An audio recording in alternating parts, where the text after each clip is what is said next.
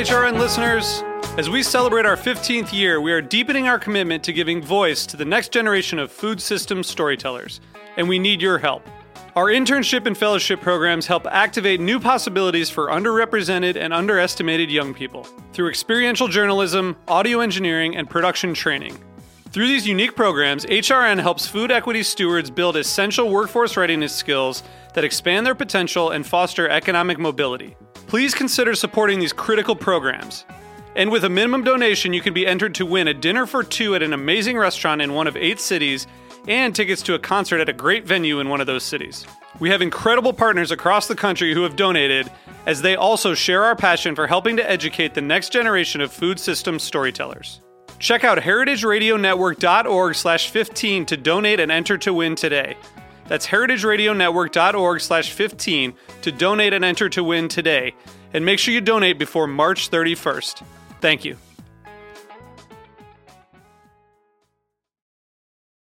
Today's program has been brought to you by GreatBrewers.com, a social media marketing platform dedicated to promoting the world's great brewers and the beers they create.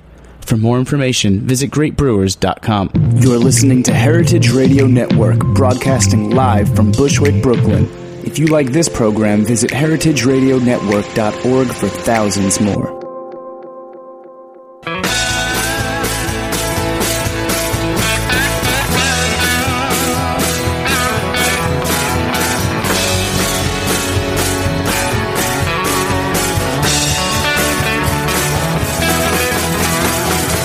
Hey, welcome to Beer Sessions Radio on the Heritage Radio Network. It's April 23rd, 2013. I'm Jimmy Carboni from Jimmy's Number 43 and the Good Beer Seal. I'm out here at Roberta's in Bushwick, hanging out with the guys from the NRDC. There's going to be a farm-to-table dinner tonight at Roberta's. We got Kelly Taylor from Kelso and Heartland Brewing in New York, who's going to be doing some cool beer tastings tonight. Jen Grossman from the NRDC, which she'll tell you what that means. And our favorite farm inspector, June Russell from Green Market Grow NYC, who we're going to talk to first. Welcome to the show. First, thanks to our sponsor, GreatBrewers.com. Tonight's show is all about beer. You want to learn more about beer, go to GreatBrewers.com. To give you an update on my status and why I'm slurring is that all weekend I wasn't drinking beer. I was running the New York City Hot Sauce Expo, and it was really great. But I have to tell you, tonight I'm going to hang out here at Roberta's and drink a lot of beer. Right now I'm drinking Peekskill, the Eastern Standard IPA. Our good buddy Jeff O'Neill's up in Peekskill. Their new brewery's up and running.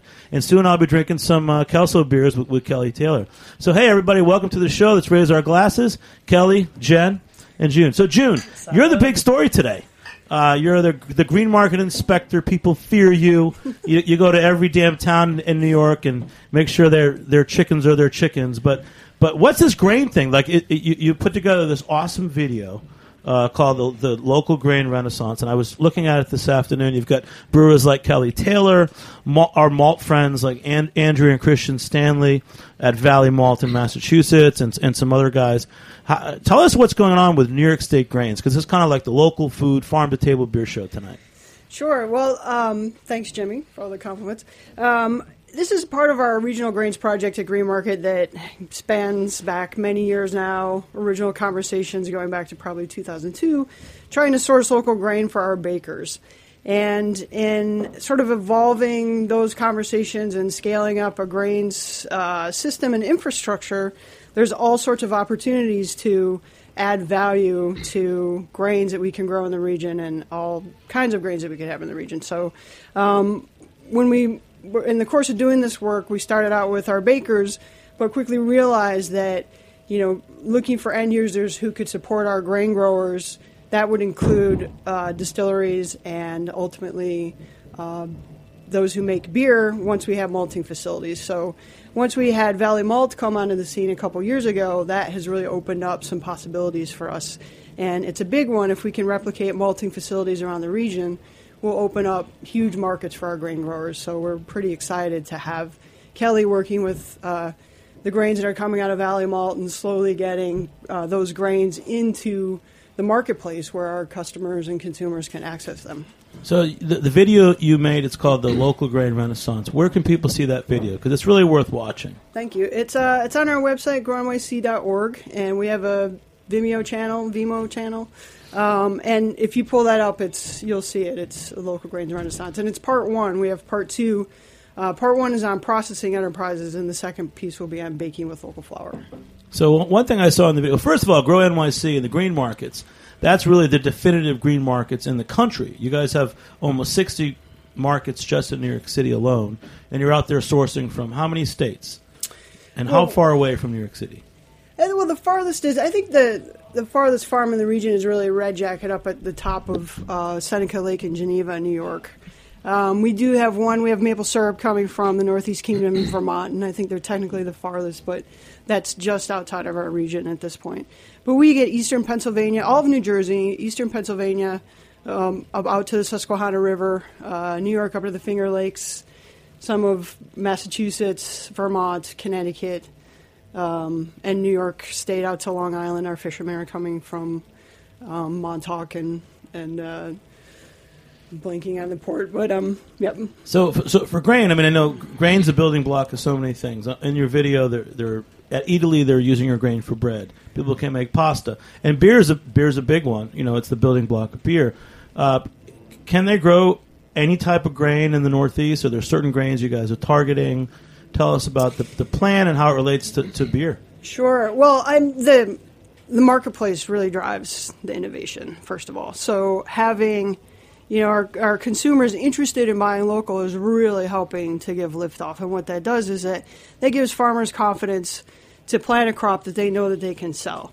And that gives potential entrepreneurs like Jennifer the confidence to take on an enterprise and go into a business that can process agricultural products to get them to an end user like Kelly to make into beer, because you can't take raw barley. I mean, you could probably explain that process, but it needs to be malted. So some of these facilities we need to come back to the region. They've been gone for over 100 years. We've had no malting facilities in the Northeast for over 100 years. So part of building the market for these and educating the consumer is helping to drive the market for that. And once you have that, we've seen really rapid growth just in 3 years. There was very little barley being grown 3 years ago. And now there was a workshop just, 2 months ago on growing barley, and we have it's easy to double nothing, so our increases are huge in terms of the volume of grains now. So, Jen, you helped set up this dinner tonight at Roberta's, the NRDC. Tell us about NRDC, and then tell us about the ideas you have for malt and setting up a malt facility in New York. Sure. So NRDC is the Natural Resources Defense Council. Really identified as sort of the attorney for the earth, the legal force behind preserving a very critical and, as we know, finite natural resource base. Typically, NRDC's MO... It's kind of serious. It is. Yeah. It's important stuff. It's, no longer it's an if, it's a when. We have some really serious degradation of our natural resource effects that we're experiencing now. So now is the time to create solutions, and that's really one thing that NRDC is really capable of doing, both from a top-down approach and a bottom-up. Top-down is typically how they've operated: advocacy, litigation, legislation on lots of important issues: renewable energy, energy efficiency, point source pollution, pesticides. This is a really unique opportunity that we have now when it comes to regional local food. For the first time ever, NRDC is taking the lead in a bottom-up approach, working deep down with communities to understand what their agricultural heritage is, what the capacity is currently of the landscape, and how to fit into an unmet demand for local food at a variety of levels. And whether it's a food product that is direct to consumer or it's an ingredient that is used in a processing component, there's a great opportunity to restore sort of this legacy of agricultural heritage that has a respect for the natural resource base, but also is a real economic driver for the community. I went to the site today, and there's a big thing: clean water, great beer. Yeah. So is that one of the initiatives now? Exactly. As we all know, and most of you know much better than I, the number one ingredient in beer is water. So, New York State is blessed by the largest public unfiltered water supply in the world. The Catskill watershed services more than 10 million people with fresh water.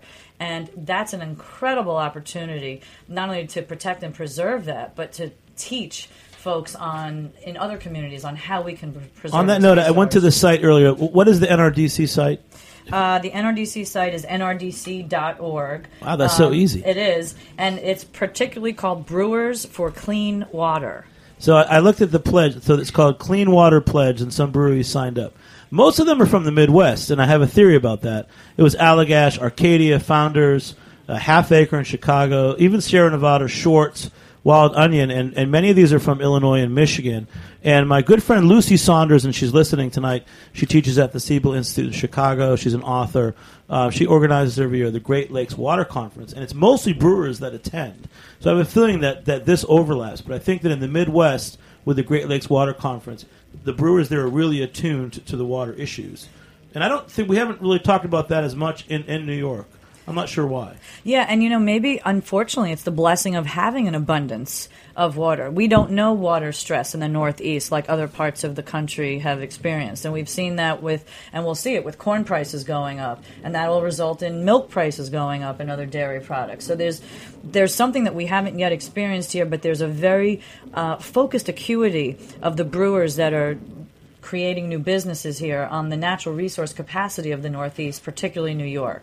So NRDC's focus with its Food Shed initiative is really to scale up existing local farmers, create new farmers that can come in and provide, essentially, again, this unmet demand for local ingredients and local food. And now let's talk to Kelly. Kelly Taylor, you're probably one of the most accomplished brewers in the whole New York region because you can tell us the truth. You're Kelso Brewing, but you're the head brewer for Heartland Brewery. So how many actual brewery labels are you making the beer for? Well, we're producing beer for 5 different breweries right now, and we're doing about 18 to 20,000 barrels worth of beer a year right here in Brooklyn. So it's over the course of the year, we're doing about 60 different kinds of beer, which is a lot. And then in the group you're part of, they've opened up House and Hall downtown. Sure, yeah, that's a partnership with Heartland Brewery. And I went to lunch here last week, and I was really impressed. There were all these little individual beers. So who's making those beers? Well, those beers are all contracted from our facility. So it's basically it's my brewers. They asked me, this corporation asked me to brew the beer for them, and I delegated it to my brewers. Each brewer made their own beer. Each brewer made their own beer. In some cases, it doubles up because there's 10 beers on down there. But in many cases down there, we're doing all R&D stuff. So we're bringing in hops that we've never used before and malts that we've never used before, and just doing a random beer with them and putting them on tap and going down, tasting it, seeing how it goes, seeing what the general public's reception of that hop is and of that malt. And I was just actually talking to Andrea up at Valley yesterday about getting some whatever grain that she's got that's coming out that is interesting or not interesting, just standard pale ale malt from Andrea, and just putting it in and putting it on down there and doing a single malt varietal and a single hop varietal, and using it as an R&D center for us, but also as a business center for her, and as kind of a showcase for what local ingredients can do unhindered. Because that place is really doing a tremendous amount of beer on a weekly basis, and there's a great opportunity for us to just use it as a great big R&D lab. And then for you, let's bring in what you're doing with local grains. And do you have anything to say about water? I mean, that's really a whole different show. I mean, I'm going to try to edit myself, but coming from the Pacific Northwest originally, and then I went to college in San Diego, 2 entirely different water communities. And New York City is one of the most remarkable watershed regions in the world, as Jennifer was saying. 10 million people rely on this water source. And it's very much taken for granted. So it's funny because I've been a supporter of the NRDC for many, many years, and I didn't even know there was this program. So I think you hit it on the head, Jimmy, that the brewers in the Midwest were part of a conference, and they heard about it, and they signed up. And I am 99.9% confident that brewers in the Northeast hear about it. They're going to sign up because every brewer, not just me, but I just happen to have a microphone in front of me, every brewer cares about and is passionate about the water supply, the malt supply, the hop supply, because that is beer: water, malt, hops, and yeast. You can grow your own yeast; it's pretty straightforward. But these other things are intrinsic to brewers. Brewers love using local products because local products are First of all, fresher, by definition. Fresher means more layers, more interesting, more character to them. And you're dealing with the person who's growing it or supplying it. And so there's a certain degree of integrity involved in that interpersonal relationship that you're not going to get by ordering a malt or a hop from a catalog. And that integrity, oddly enough, finds its way into the finished product. And when you taste it, like this beer here, which I'm gonna pass around here. Wait, see if I can get this. Here, there we go. Great, what a great sound. Yeah. I would like some of that, Kelly. You want some of this? Now this is June, do you like beer? Beer's okay with me. Yeah, I like beer. June's okay. June's okay This with is actually what the grains work is about. So thanks for the question, Jimmy. Better beer. This is a Rauch beer that we made with malt from. Did you get some? Oh yeah, I it's got one nice. more over here. A little Okay. smoky. Yeah. So this is a malt this is a beer that I made with malt from Valley Malt, and I asked Andrea if I could get some of this Triticale, which is a hybrid wheat rye malt, and she was very big into getting this malt into the market, it was a malt that I'd never heard of, and I've been brewing for 20 years, and I've never heard of Triticale before. And she said, "Oh, it's nice. It's got the soft earthiness of a wheat, but the spiciness of a rye. Great, I'll try that." So this is that interpersonal relationship dealing with the maltster, not a catalog. And she says, "How about, do you mind if we smoke it?" And I said, "I don't care what you do with it, Andrea, just as long as I can get some." And she goes, No, we have... The room just picked up. If we smoke Yeah, it. no, my dad has a bunch... The maltster said this. My dad has a bunch of cherry wood that he harvested, and we want to try smoking grain. We've never done that before. So we want to smoke it over this cherry wood that my dad chopped down. And I said, "Well, giddy up. Yeah, how much can you give me?" And she's like, "I got this much grain." I said, "Great, send it to me." Awesome beer, and It is. let's raise our glasses. The Ralph beer from Kelso. Hey, we're gonna take a short break. We'll be back in a few minutes on Beer Sessions Radio.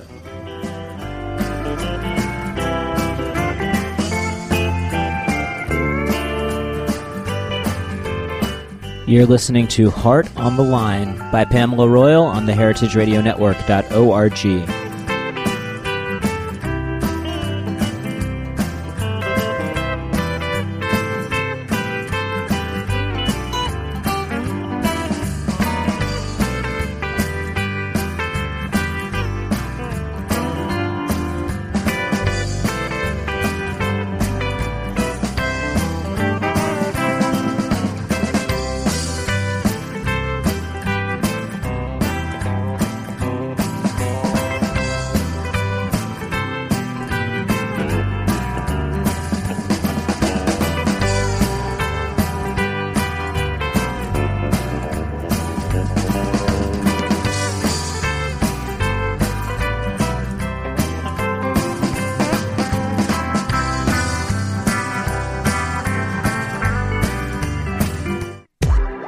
Did you know HeritageRadioNetwork.org is a member-supported nonprofit organization? If you like what you're listening to, go to our website and click that donate button. Become a member and get special discounts, invites, VIP treatment, t-shirts, and more.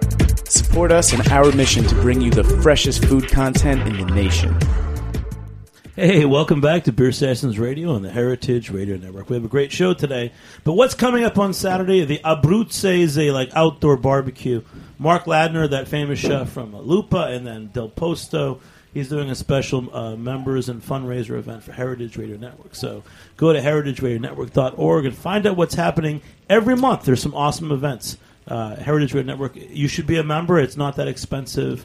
But these are events. So if you're a member, you actually get to go to the event. So I'll be there Saturday. And the secret is that my grandmother was from Abruzzo in Italy. So the Abruzzo style barbecue. Hey. Those are my people, you know. I don't know if they make beer. Anyways, we got this. Kelly is talking about what he does with local grain, and he's like, I was just getting rolling, and we had to cut him off. But Kelly, you're back. Oh, well, yeah. You're Well, here. now I've lost the train of thought. But basically, Local grains, Andreas Stanley, Valley Malt. well, it's nice to be able to deal with that, but to deal with people that are making grain and malt locally, because you have that interpersonal communication and the integrity that goes along with it. But I think one of the things we believe it or not, we had a lot of powwows about what we talked about on this show. And here, wait, you want a beer? Hold on. I want more of your rock beer, Kelly. Priority. So, and one of the things was we're trying to keep it current and try to keep it concise. What we're supposed to talk about. That just is such good beer. There we go. The local smoked malt. I didn't even know that Valley Malt was making smoked malt. Let's talk about. They don't. that. I buy it all. We're talking about growing local grain and having the facilities to turn into things like here's the bread and malt for beer. But how do you? Let's just go basics. How do you make smoked malt? Well, you take the grain, and normally you take the grain and you soak it and let it sprout, right? So it looks like you put it in a big room about knee high. Probably in Andrew's facility, it's about knee high, and you let the grain sprout. If it gets a little wet, it starts to grow like any seed, and then they take it out and they dry it in a kiln. Well, they've got a place where they take it out and they dry it over wood, the wood that's burning, as opposed to just like a nice clean heat from a kiln. Does that mean there's just like smoke around it, and the smoke gets into? Yeah, malt? There's a lot of different ways to do it, but it's like smoking meat. You can do a direct smoke, you can do an indirect where it's kind of blown in. Theirs is more of a direct system, I believe. So you get, first of all, the direct system's got a little bit more variance to it. So one batch from another has got a different smoke character, which Andrea and I have talked about. And every time I do this beer, I do it the exact same way and let this different smoke character come out in it. So every batch is a little bit different. Each time her batch, the smoke is different. Yeah, well, she doesn't do a lot of smoking. So could I just get a grill and set up a little smoker and smoke malt like that? You could, and actually, Chris Kuzme at 508 Gastro Brewery, right? We're going to be. He's part of the New York City Brewers Guild that I'm part of, and we're going to do a meeting up at my house up north this summer, and he's going to bring a small batch of grain up, and we're going to smoke it over the barbecue, and then do a Brewers Guild beer. So it could be that simple.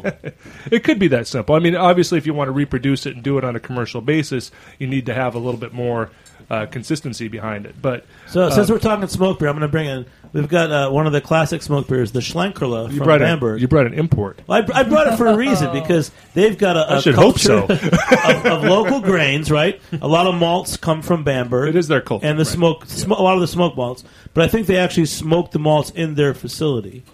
So how is that different from what you're talking about? Do you know what they do at Schlenkerla? Well, this beer is using obviously the wood is smoked. The malt is smoked with a different wood. And it's a much larger facility, so it's a much more controlled smoke that they're doing. So they've got a smokehouse that they can layer the malt out. The key is smoke contact with each kernel of grain. So you need a bigger surface area to lay the malt out on, a larger facility, and a much more controlled smoke environment. So this is my take on it. What you're doing is like this subtle smokiness that can add flavor to beer. Like maybe you put less hops in, and instead you're using the smoked malt. Is right. that part of what you're doing? We don't use a lot of hops in this one. Yeah, but with Schlenkerla, it's like it's smoked. It kind of tastes like bacon. So it's like the extreme smoke. It's heavily smoked. Yeah. Part of what we're doing is most of what we do with Kelso is we're trying to make it more nuanced. Even our Pilsner has got a little bit less hop character, but more malt character, so it's got more texture and layer to it.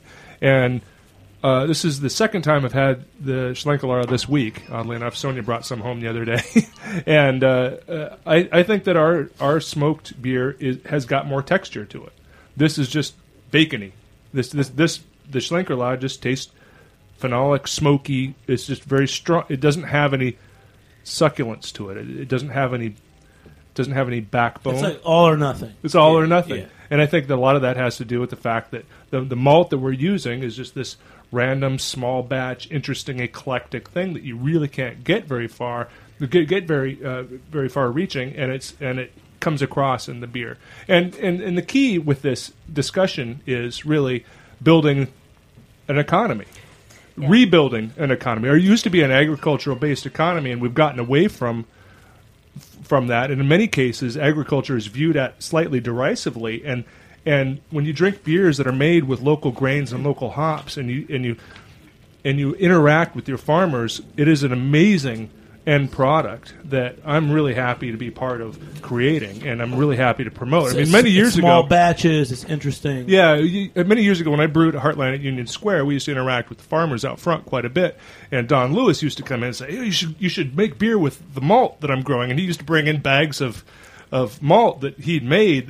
It was just a mess. I mean, it was partially modified, and there was husk material and stems, and it was like Don, you don't use this in your bread.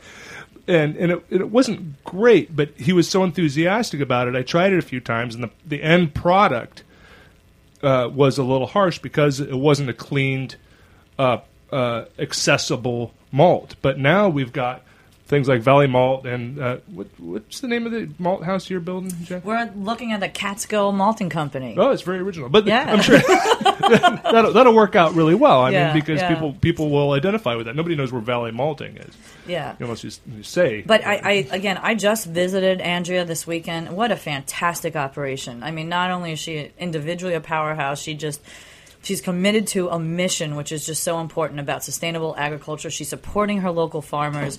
What she is doing is also preserving lands, preserving water quality. And as you just mentioned, it's economics. This is creating jobs. It's keeping jobs in the community, because when you spend $1 on a farm, it turns over 3 times in that community.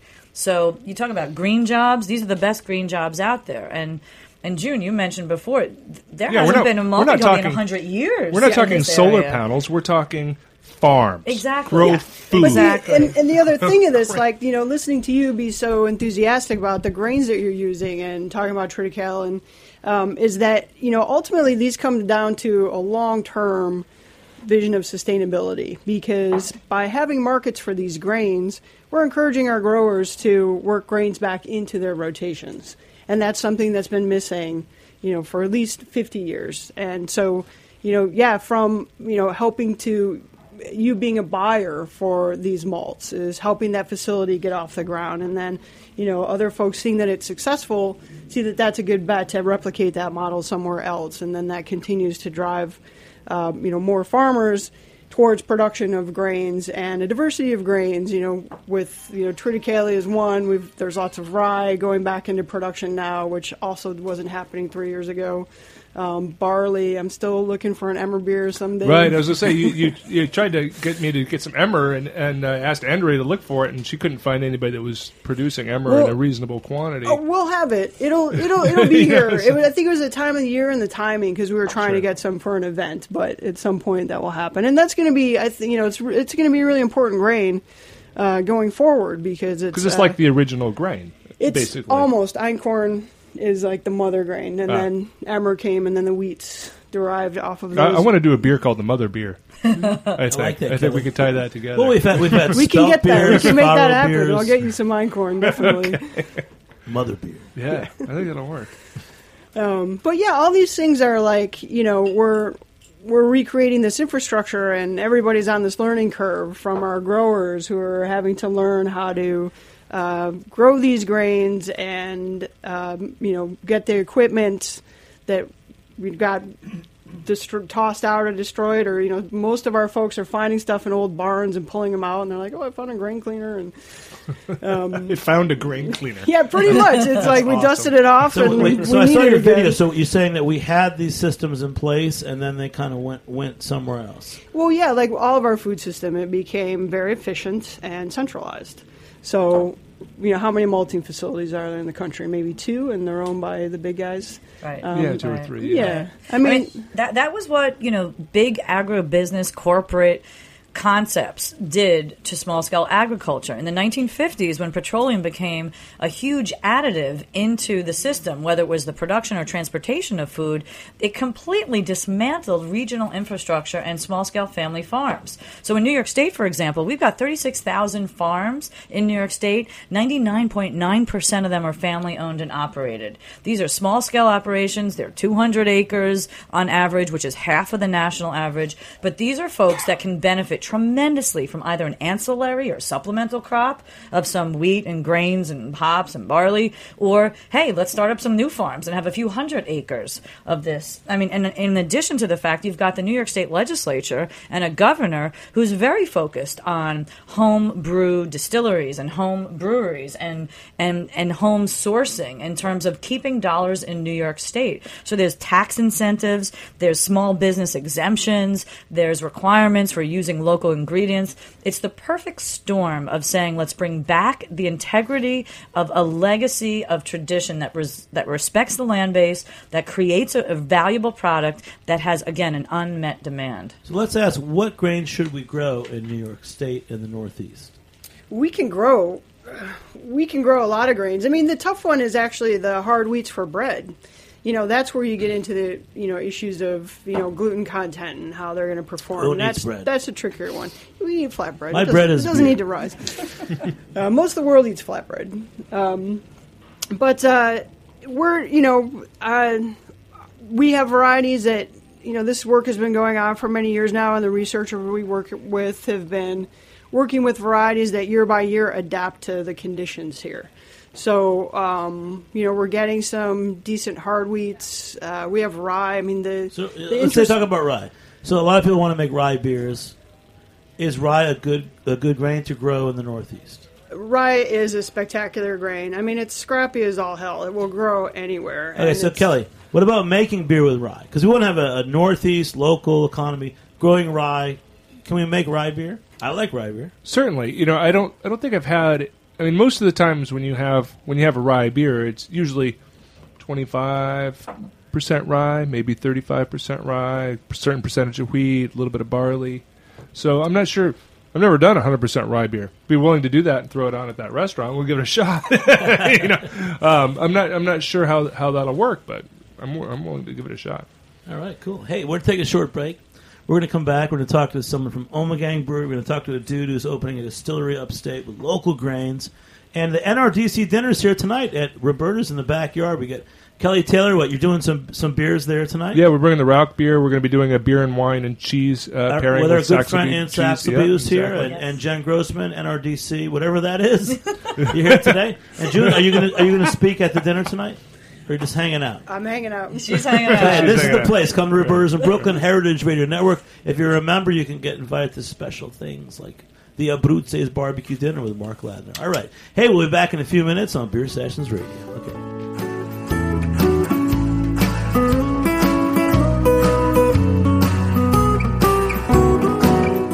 This one's called Someone Like You by Pamela Royal on the heritageradionetwork.org.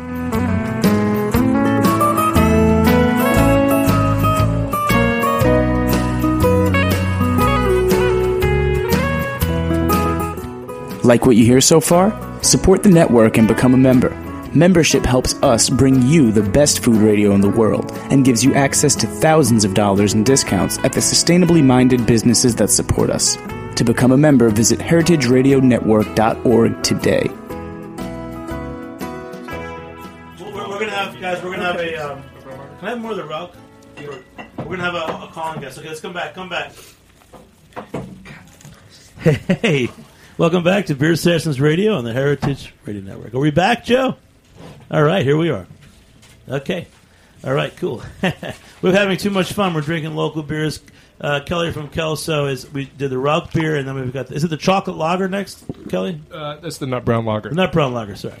But you've always made some great beers. But the Rauch beer is really rocking me, man. It's made with some local smoked malt from Valley Malt. Valley Malt, yeah. It's in Massachusetts. Nice cherry wood. Hadley, smoke. Massachusetts. Great. We just crossed that line where we've had a bunch of beers, and now we're kind of like, oh yeah, what's the point? It's the NRDC dinner. It's serious. We've got clean water, makes good beer. We've got local grain. June Russell, Jen Grossman, Kelly Taylor. All right, and talking about local beer and involvement in things like clean water, buying locally, and all that. We've got Kate Stamps. She's representing Ommegang, which is one of our great New York State breweries.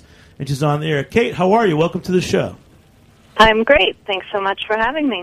All right. Well, you kind of jumped on a show where we're really talking about things local. We've got people talking about we need some more malt facilities in New York State. We're trying to make some small batch beer with local grains. What's going on at Ommegang these days? Well, we're just trying to keep up with production, which is a good problem to have.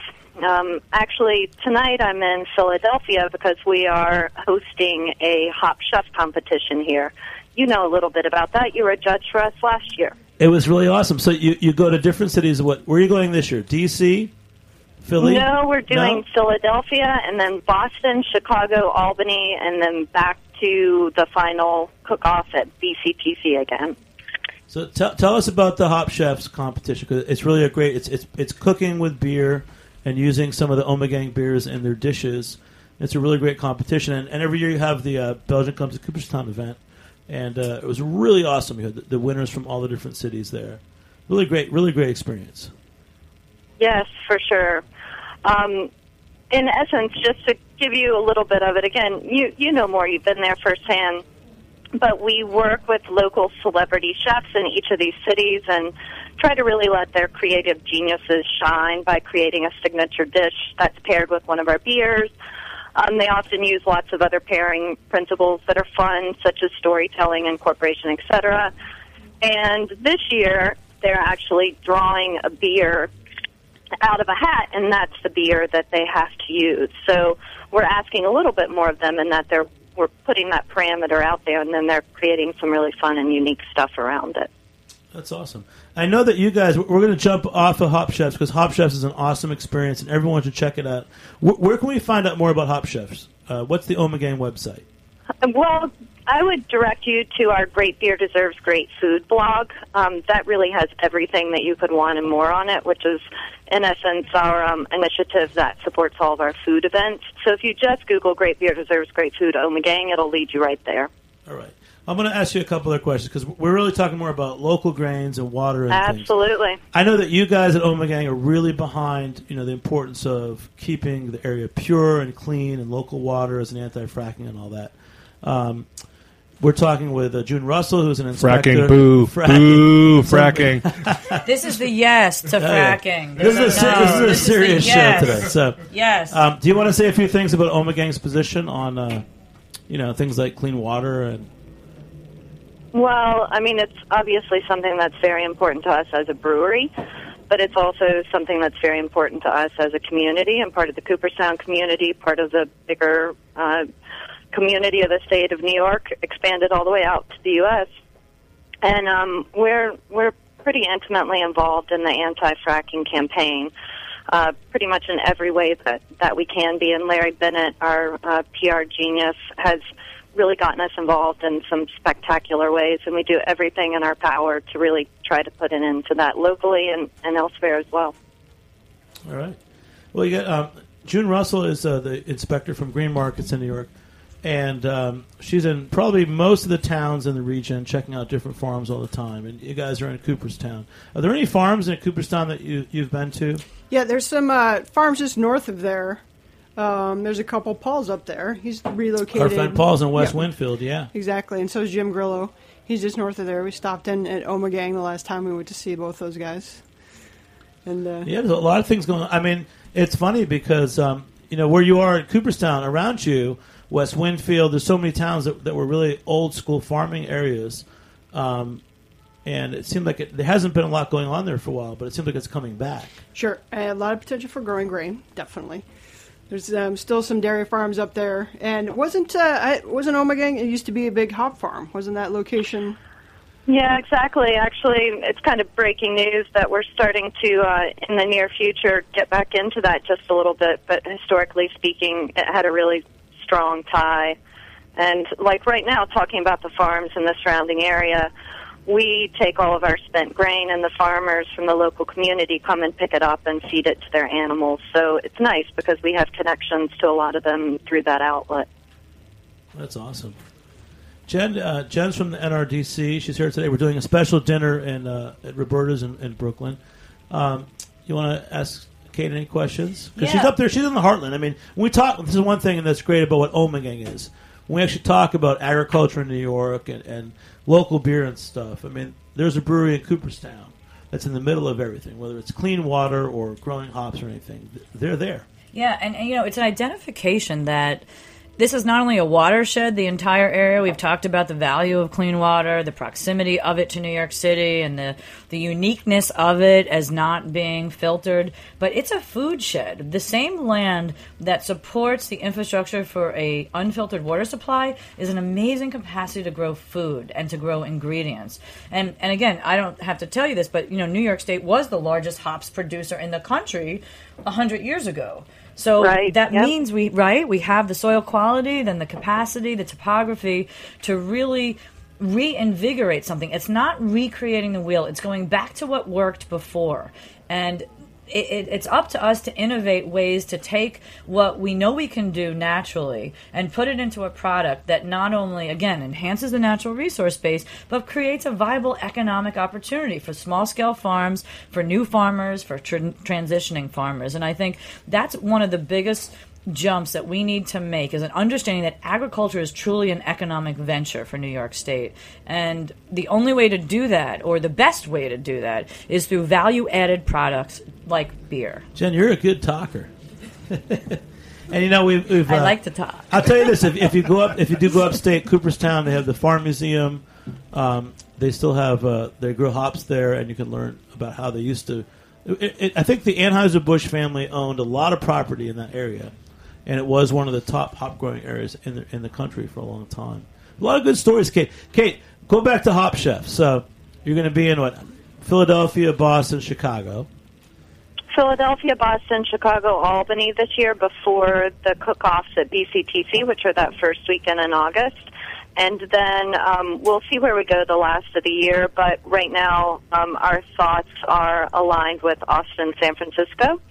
That'll, of course, be kicking off kind of the next year of Hop Chef because we culminate in August. So it's always, it's not on a yearly calendar. So I judged it last year. I judged the finals in Cooperstown. You guys don't know that, but I'm the secret judge. But not anymore. So what do you look for when you pick? You obviously go out and pick certain chefs. I mean, are these chefs that are already cooking with beer, or are you trying to turn new people on to cooking with beer? Because it's pretty cool, this Hop Chefs program. Well, we do a little bit of all of the above. We certainly support some of our chefs that are tried and true Ommegang lovers. We really try to reach out to people that are using their creative genius in ways that don't yet include Ommegang, so as to turn them on. And then we're also trying to work with chefs that embody what we believe in and our cultures, which is everything that we're talking about here on the show today. So a lot of our chefs very much support farm to table in their own restaurants. So though right now the Hop Chef parameters aren't focused around, like in the future we really hope to be able to use local meat sources, butchers, dairy, etc. That's where we want to go. But right now we're reaching out to chefs who are already doing that in their own restaurants. That's great. That's a great approach, and you're doing a great thing. We will talk to you more before BCTC. We love going up there. It's the first weekend of August this year, right? Yes, it is. We'll be up there, and anyone. And when do tickets go on sale? Because it's really the best beer event in America.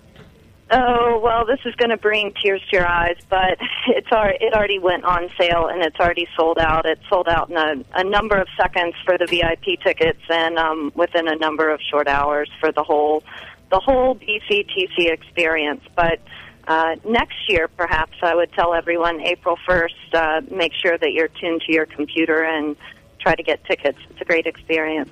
Well, that's awesome. Kate, thanks for coming on. Listen in, because we got some cool things going on here in New York State. My good buddy Mike Kenslick, who just walked in, he's opening a distillery in New Paltz, near New Paltz, New York. He's going to buy only local grains. Mike, it's so fortuitous. Those are the big words I like to use. Fortuitous that you came on the show today. No, Tell us what's going on, and what farmers are you going to buy from? So first, I guess I want to second what June and Jennifer have been saying about using local grains and supporting local communities and bringing value-added production into local communities and preserving jobs and building economic vitality in local communities. New York State has been really at the forefront of doing that in the distilling community with the passage of the 2007 Farm Distilling Act, We registered as a farm distillery a couple of years ago. We're going to be releasing our first products in a few short weeks. And we're using all local grains. We have contracted with several local farmers to grow grains specifically for us, and that's been very exciting. So places like Leonard Tantillo's farm in Gardner, Blooming Hills Farm, a little down the road from us, is growing some barley for us.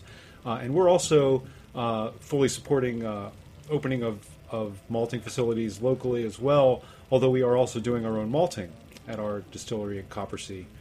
In West Park. It's called Coppersea Distilling. Coppersea Distilling is our brand. And you're coming out. You're not out yet, though. It'll be a matter of days when our spirits will be available. Did you bring samples? I know, that's the important Mikey. Full disclosure. No, he did not. All right. Mike this is and a I rough went crowd. to college, and he was my fraternity brother. But cheers to Mike. Well, you'll hear more about it. You've been on before. He wrote a great white Here's paper. Brother Mike. Brother Mike. Coppersea Distilling. When you let us know when you guys are out there and where we can buy you. Absolutely. Yeah. And let's, June, what do you think about a New York State distillery that's buying only local grains? That's kind of cool, right? Yeah, that's of course it's terrific. I'm curious, are you using a corn that are you doing a bourbon or? We will do a corn whiskey. We've got some corn from Michael Paul's farm, which is I think up the road from us towards Kingston.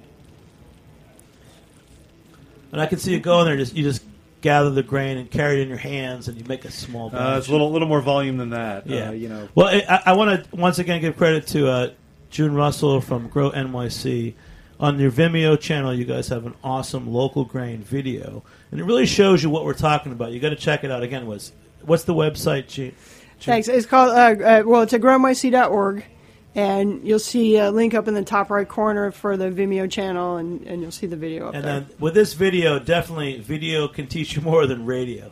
I mean, I watched the video this afternoon, and it's just showing the little steps that a farmer or grain processor has to take that grain that's in the field to something you can actually use in beer or distilling. You know, it also brings together, the whole picture of, the growers, the processing facilities and the consumer and how the consumer accesses these, and that, makes a great circle. Kelly Taylor, Kelso, one of the last things I want to ask you is, if you could buy all your grain locally, would you? Or do you feel like you want more diversity from what's offered around the world?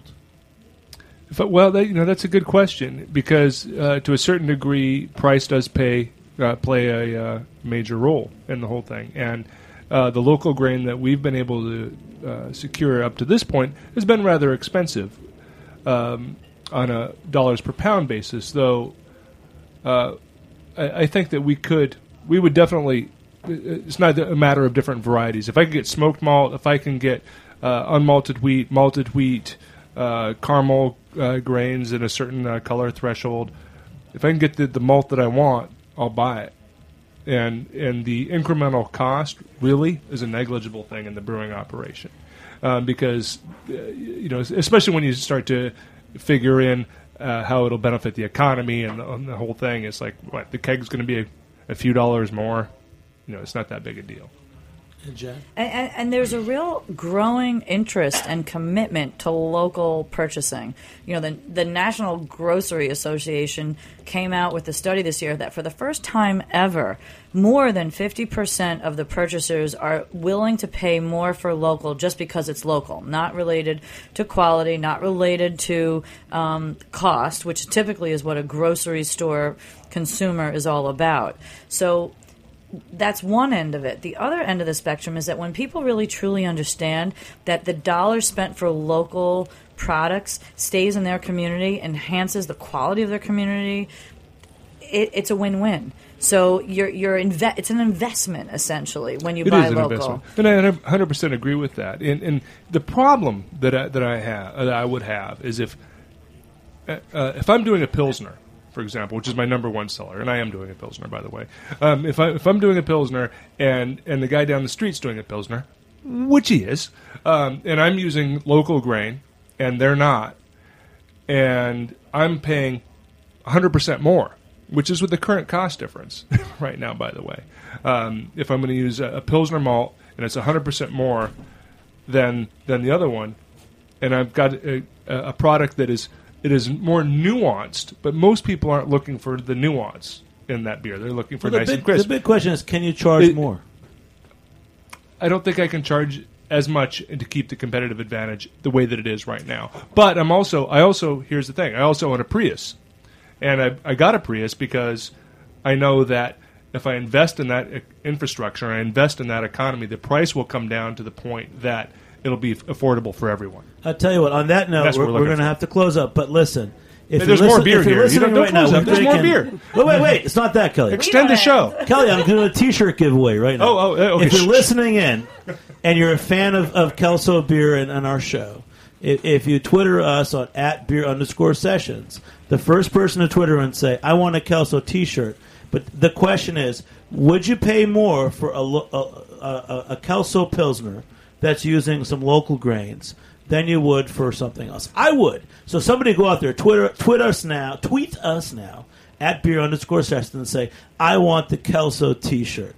And then we'll tell your story next time, right? Guys, we're going to have to close out soon. We had an awesome cast. Katie from Omegang, hopefully you'll be down in New York and we can actually have you on the show. And thanks so much for calling in because that's probably the toughest job. She is in New York, actually. She is awesome. I'd like to thank our sponsors at GreatBrewers.com who have helped to bring this show to you tonight. And also the Good Beer Seal. Good Beer Seal every summer does the July Good Beer Month. There's over 40 small independently owned beer bars in New York, part of the GoodBeerSeal.com. I think we're expanding through Jersey and Long Island this year, so keep tuned to that. So there's some cool people that came on the show. Kelly and Sonia, June, Jennifer, Kate, and Mike Kinslick from Copper Sea Distilling. Thanks for joining me here on Heritage Radio Network. I'm Jimmy Carboni. Thanks to our producers, Jack Inslee and Brie O'Connor, and our engineer, Joe Galarraga, Joe, who makes every damn show. Thanks for listening, and we'll see you next time on Beer Sessions Radio. Thanks for listening to this program on heritageradionetwork.org. You can find all of our archived programs on our website or as podcasts in the iTunes Store by searching Heritage Radio Network. You can like us on Facebook and follow us on Twitter at @heritage_radio. You can email us questions at any time at info@heritageradionetwork.org. Heritage Radio Network is a non-profit organization. To donate and become a member, visit our website today. Thanks for listening.